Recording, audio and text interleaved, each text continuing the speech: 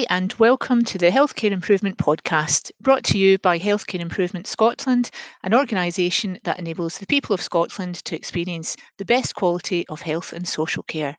I'm Leona Armstrong. And I'm Kenny Smith. And on today's show, we will be talking about a topic that is high priority within the NHS, adverse events, and how we learn and share what we learn from events that impact patients, families, and carers. We'll be joined by our senior reviewer, Moira Manson, who will talk about the ongoing work to standardise how NHS boards categorise adverse events and how to ensure that the right level of review is carried out. We'll talk to Alicia McGruer, NHS Lanarkshire's Risk Management Facilitator, about compassionate communications training. We'll also speak to Dr. Jim Ruddy, Deputy Chief of Medical Services at University Hospital Monklands, who will talk about his experience of engaging with the families of those affected by adverse events.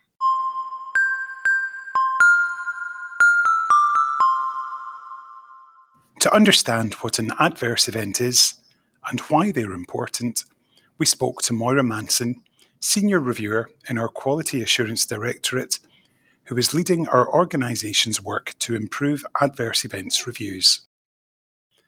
Moira, what is an adverse event and why are they important to how NHS boards learn and improve? Thanks, Kenny. I'll try and explain that as easy as I can. Adverse events is quite a complex area of work. Adverse events is the term we use in Scotland. It could also be known as patient safety incidents, clinical incidents. That's some phraseology that's also used. There's different levels of adverse event in Scotland, and they're categorised on 3 levels. It generally means an adverse event happens when harm has been caused in a healthcare setting. There's different levels of harm, and some of that harm, unfortunately, often results in the death of a patient. So we have the level 1, which is a significant adverse event review. That's from the most serious level of harm. And then we have the level 2, which is a more localised review process. And then we have level 3. So I think that's the easiest way to possibly explain that. Are adverse events something that are inevitable in healthcare? That's a really interesting question. I don't think we'll stop the fact that adverse events happen. They continue to do so. I think what we can do is learn from them through reviewing these incidents and sharing the learning from them. Really important to put actions in place to mitigate the risk and to stop them happening again. So to prevent reoccurrence really is what I'm saying here. We're looking at things like a list of never events. That's a really interesting concept. That's some things in healthcare that should never happen. But if they were to happen, that would trigger a significant adverse event review. For example, a wrong site surgery, an unexpected death. There's also lots of factors that contribute to adverse events. For example, levels of staffing and other human factors issues that we're exploring. Can you explain how we're helping NHS boards, Moira? Sure. We have an adverse events network. It's a group of people represented by all NHS boards in Scotland. This includes the territorial boards as well as the national boards such as the Ambulance Service, National Services Scotland, NHS 24.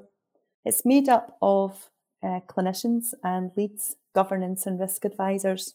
And we meet every 2 months and we discuss progress of our work. We work very much in collaboration. We don't sit here in isolation in his and produce information and get people to comment on it. We deliver and develop things together. These are the people that manage adverse events out at the board, so it's really important to work with them. There's some key things that we're doing at the moment, revising our framework, standardising our approach to reporting, and we can't do that without their help. They're a really, really engaged group, and we're overwhelmed with the support and volunteering for the key pieces of work that we're doing.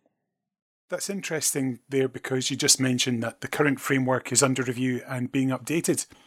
So how did we decide what needed to be changed and what will we be changing? I think the key thing here is there's a lot that we can learn from the pandemic. Boards for some time have been under considerable pressure, and I think the pandemic was a big contributor in that. We've realised that a more streamlined approach is needed for managing adverse events. There's also lots of parallel review processes that happen alongside adverse event reviews. We have significant case reviews. We have the Crown Office and Procurator Fiscal and the reviews that happen in terms of that. We have death in prison learning audit reviews that happen. So we need to align better parallel review processes and avoid duplication. There's gaps in the current framework where there should be a bigger focus on patient and families and psychological safety of staff. So that's lacking and that needs to also be addressed. And there also needs to be adequate training for staff who deliver the framework. It's okay having a good framework, but we don't have the tools and mechanisms in place to train and support staff to deliver the framework. That is a concern. So that's a real focus of why we need to update the current framework. You've been telling us all about this amazing work, but I suppose from a Healthcare Improvement Scotland point of view, what is it that we fundamentally want to achieve? We want to ensure that patients and families and staff are at the heart of the review process. So a real focus on people who experience adverse events and staff who manage them and are involved in them. That has to be integral and threaded throughout our processes at every level and every stage. We know that there's lots of information that patients and families can bring to a review process. And if we're not speaking to them at the earliest stage, that's information that we can miss. And we need to really build mechanisms of support in place for patients, families and staff who experience adverse events, because it's traumatic and it's upsetting and it's life-changing for many people. It's fascinating there. You mentioned how people who have suffered as a result of adverse events have been involved here. So you've talked a lot about the importance of involving families and carers, but that must be incredibly sensitive work. And at the same time, how are we helping our professionals who are trying to navigate this whole process? So we knew anecdotally from what we heard that patients and families needed to be more involved in the review process and that there were current issues with boards engaging with patients and families. It was just difficult to do. It was a challenge. There needs to be time for that to happen. What we decided to do, just to evidence that a bit further, was to talk to patients and families who'd experienced adverse events. It was difficult to do that. It was a privilege to listen to patients and family stories about really difficult events that had happened in respect of healthcare. We're really thankful to the people that took part in the research. And that consisted of semi-structured interviews, which we recorded, and we produced a piece of research that was published in the British Medical Journal. I think what's really important with this research is what we then do as a result of what we heard. So NES have developed an education tool called Compassionate Communications to support staff at boards. These conversations are really challenging. Clinicians are trained in their world to have transactional conversations with people about what's happened in their healthcare, but we felt from what we heard, what was lacking was the use of compassion and understanding in those conversations. So my early stage feedback from that has been really positive, and that work will continue, and that will be central to the framework process going forward. It's great to hear that there's been so much involvement from people, particularly on our side as well. So Moira, a final question for you. Once the framework has been revised, what are the next steps when it comes to improving the adverse event review process? So there's a lot happening at the programme at the moment, but I think what I could probably break it down to is a few key things that we're doing at the moment, as well as the framework revision. So as I said earlier, boards report on their systems when adverse events occur. At the moment, it's a non-standard approach as to how they do that. We've started a 2-year programme of standardisation to align how boards report. It's a challenge because boards are quite comfortable with how they do things, so we're working towards that national process. What's really important in that work is having a national agreement of which adverse event types lead to the commissioning of a significant adverse event review. That's really important for equality of treatment of a patient throughout Scotland, that we have the same review process for an event that happens across Scotland. We're also developing a community of practice interactive website. That's on MS Teams. The team have been working really hard, self-taught, learning how to do that. We're working in a virtual world these days in our role on the programme. And it's a collaboration with our boards to have a system and a site that people can go on, access a toolkit, engage with other boards, ask questions, and create that kind of forum for sharing information and learning and building up that network of support. So those are probably the key things alongside the framework revision. Thanks, Moira. Absolute pleasure chatting with you.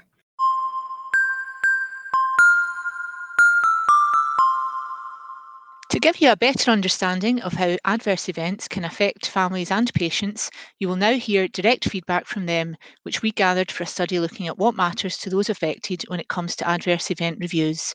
Please note the following segments are being read out and do not feature the voices of the participants themselves.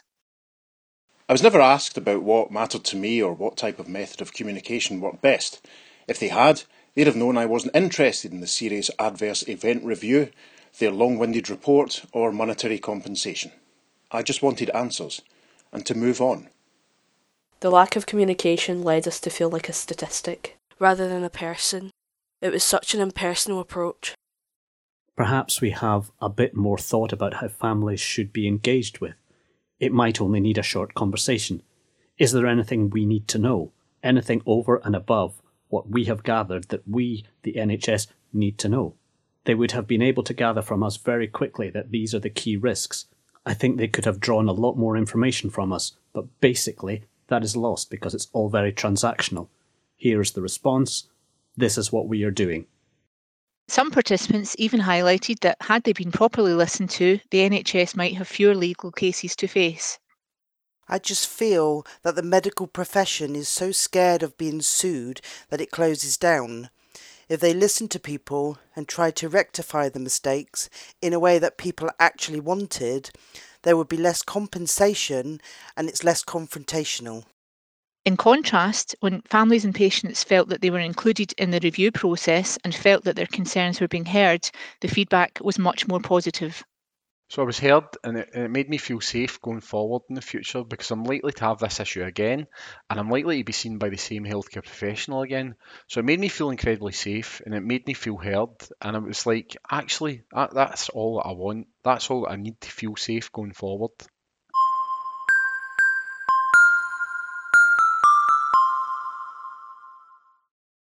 How are these real stories from real people changing what NHS boards do across the country? To find out, Leona spoke to Dr. Jim Ruddy at University Hospital Monklands about his experience of talking to patients and families of those affected by adverse events when handling a significant adverse event review, also known as an SAER. Thanks, Kenny, and welcome, Jim. It's great to have you here. Adverse events, it's a really sensitive subject. Can I ask you what an adverse event review involves and why they're important to the healthcare system?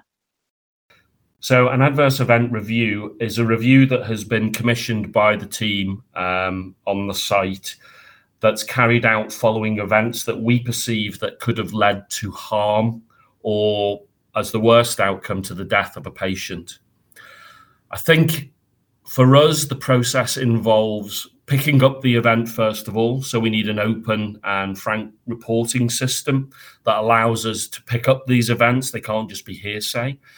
Secondly, the commissioning team then has the opportunity to get experts involved. So there might be an area that has an expert in it, whether it be surgery, emergency medicine, or critical care, or a nursing background. And once we've brought that team together, they are tasked with the responsibility of having a detailed trawl through all of the information that's available. And as I say to my trainees, that usually is the documentation in the case note. and any associated documentation. So if it isn't written down, it didn't happen, and we can't use that side of things to refute claims if it goes to litigation or other things.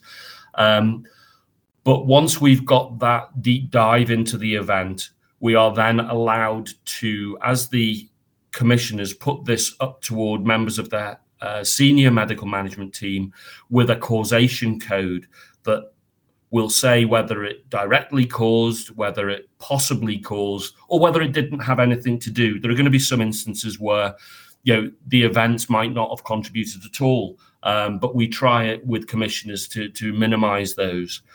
And for me, the important things are that we have looked at the case in detail. So you've got that deep dive into all of the information. But we're a complex system. It involves human health, human actions in the delivery of healthcare. So therefore, for us, the most important thing, after recognising there's been an event, is to actually get learning from it. And our key findings are usually backed up with a set of recommendations, and it's those that are the most important thing for the SAER. Great, thanks, Jim. I can imagine that communicating compassionately is really important when feeding back to people who've been affected by adverse events. You've obviously done a lot of adverse event reviews. What would you say are some of the key elements of being able to communicate compassionately? Yeah, I think for me, the process of the SARs was never complete when we didn't involve the family early on. I've been in my role for the last couple of years as the deputy site chief, and it was one of the things that Alicia had brought to our attention, who's our risk facilities facilitator manager. But on discussion with Alicia, we know that we get families in at the end of the process, but it was both our feelings that we had an opportunity to actually get them in at the start of the process. We know that an open, collaborative, person-centered review of anything will enhance the team's ability to learn. It has a number of positive outcomes for both the family and the healthcare system that we're working in. We can't actually minimize that ability to apologize. That power of the apology is so important to these patients or their relatives. What they get is a very clinical report that's got a lot of medical jargon in, that is set up to actually hone in on issues. What we can do when we actually meet with the family early on in this process is just say we're sorry. We've recognized that there are failings in the system. We acknowledge that, and we give them the opportunity to add to our agenda of the failings that we recognize by allowing them to maybe come up with things that we hadn't thought of, that we might view as important, but actually are important for that family in getting through that time. Yeah, it's fascinating what you're saying, Jim. What advice would you give to younger clinicians coming through the system who are learning about adverse events in a different way to how you've learned about them? Yeah, I think it's actually not just specifically for adverse events. I think it's the communication skills that we have as doctors. I frequently, when I'm asked to give tutorials about communication or chat to junior doctors or even junior consultant colleagues, you go to medical school, you're a lovely person, you've ticked all the attributes to become a doctor, and you know absolutely no medicine. And throughout your training, you get to know more and more medicine, and you become the top of your game eventually as a consultant. But during that time, there's a natural erosion of your people skills. You become much more clinical, much more task focused, and it's inevitable that maybe your communication skills can suffer.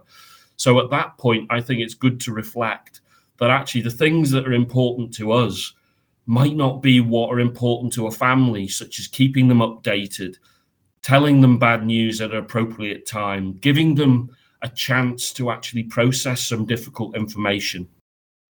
It's a really interesting subject. So with that, we'll come on to my last question. We've got two key elements here. We've got the compassionate training that's been made available to anyone within the NHS, and at the same time, we've got the revision of the framework. From your perspective, what are you hoping these two things will achieve in order to improve how we conduct adverse events? Again, I refer back to what I said earlier. I think although we're using the framework of adverse events, I don't think this is specific for adverse events. I did a power of apology course that led to complaints, but actually the transferable skills, and I would say to anybody who has the opportunity to go on the website and look at that compassionate training, to really sign up for it. And most importantly, reflect on how you are perceived. Are you perceived as a compassionate, caring individual in what is a caring profession? For me, being involved in SAERs with the family at an early point has been quite a humbling experience. You are actually being brought along at the very early stages of what, for some people, has been one of the most traumatic events of their lives. And it's a privilege to be involved in that. It's a privilege to listen to them. It's a privilege to hopefully help them along that journey and go through the stages of grief if it's been the worst outcome for us, which is a death that was unexpected. But it's just that ability to be able to say to them, we're sorry. And when you do that, the vast majority of the patients' families that we've talked to are not looking for a scapegoat. They're not looking for a person to blame. They're actually just looking for some reassurance that this won't happen again, that someone else who might be in a similar situation might not be exposed to the errors that their loved one may have been exposed to. One of the important things that I've recognized on reflection that is allowing me to have such a privileged position on this patient and family journey is that it's an opportunity really early on to regain some of that trust that the family will no doubt have lost in us, because they're getting a very cold report that is picking holes in the care that we've delivered. And it's only human to say, well, I don't want to go back to that system. So it does give us an opportunity to say, look, we're not saying that at the end of this first meeting with you, it's all going to be fine and dandy. What we're saying is, can we actually come along with you in a journey where I can try to give you reasons to build up that trust again, so that if you have need of our healthcare service, that you would actually embrace that and come to us at a time of need. I think that's a really powerful message, Jim. We might be starting with adverse events, but communications that happen on a daily basis could be positively influenced by this work. Thank you very much for your time today. It's been a pleasure talking to you.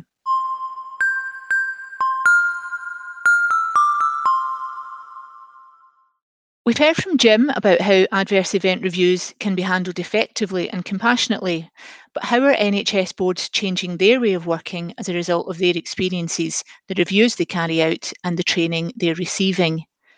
To answer this question, I'd now like to welcome Alicia McGruer, NHS Lanarkshire Risk Management Facilitator. Welcome, Alicia. I'd like to start by asking you about your role and how it connects to adverse event reviews. Thank you very much for asking me to participate.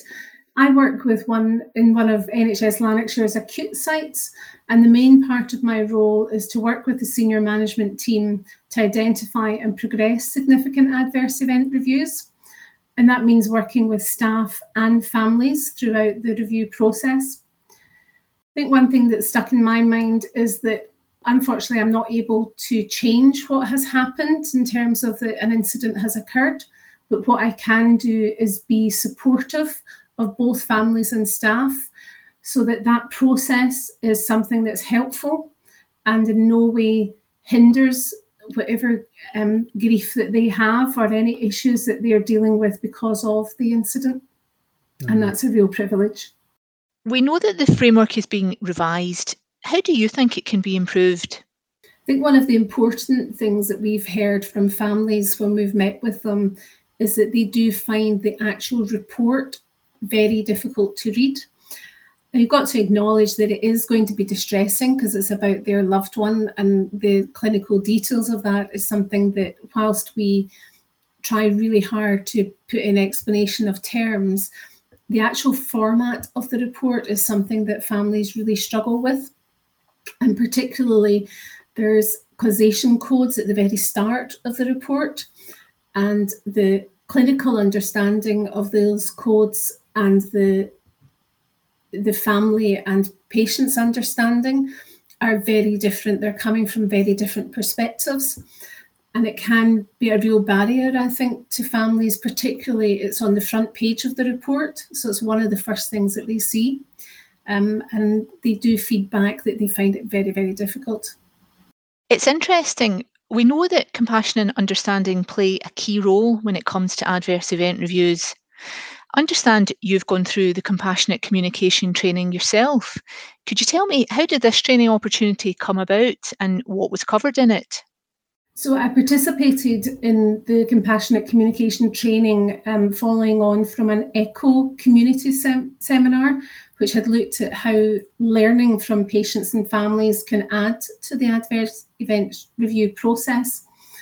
But the compassionate communication training developed this, and it was really powerful. It considered in detail the different aspects of adverse event reviews, looking at it from the patient and the family's perspective, but also from the organisation level and how staff are also affected by adverse event reviews. Staff are there to care for patients, and they really feel when something doesn't go the way that they would wish it to go. And I think sometimes reviews have not been helpful in supporting them and how they have been feeling about it. But one sentence that really stood out for me in the training was feedback from a patient who had to unfortunately participate in an adverse event review. And what she said was, doing your adverse event review well and you won't have failed the patient or family. And that was really powerful for me, because I really felt that, yes, I can make a difference to the patients and families as they go through what is a really difficult time for them and their loved ones. And Alicia, how has the training affected you in terms of how you communicate and conduct reviews? We were always interacting with patients and their families. It tended to be at the end of the process, with some meetings taking place at the beginning of the SER. However, I came into post during the pandemic, when changes in terms of we weren't having those meetings with families, even the ones that were being offered. So I spoke to the senior management team, and we really felt that it would be good to offer every family or patient an opportunity to meet at the start of the process. It's up to them whether they wish to take that up or not. But what we have found is that the patients and families who have participated in that early meeting, it has just started that relationship building. And it also helps the follow-up regular contact, which I now do on a monthly basis, which perhaps were more difficult calls for me to make because I just didn't have that relationship with the patient or the family. So in terms of the training that you've undertaken, can you think of 3 things that are key takeaway points that perhaps someone listening to this episode might find useful in terms of how they communicate both effectively and compassionately? I think as part of the SER process, we have a very set process that we follow, but patients and families have differing needs, and we've got to listen to what the families want and how we can support them. We also have to be open and honest with them. But I think the most important thing that we found is that communicating early and regularly with them really has made a difference in how families have then been able to speak to us at both the start and at the end of the SER review. Thanks, Alicia. I really appreciate you taking the time to explain to us how this process works and the benefits of going through the compassionate training. It's been really interesting to hear your perspective. Thank you very much.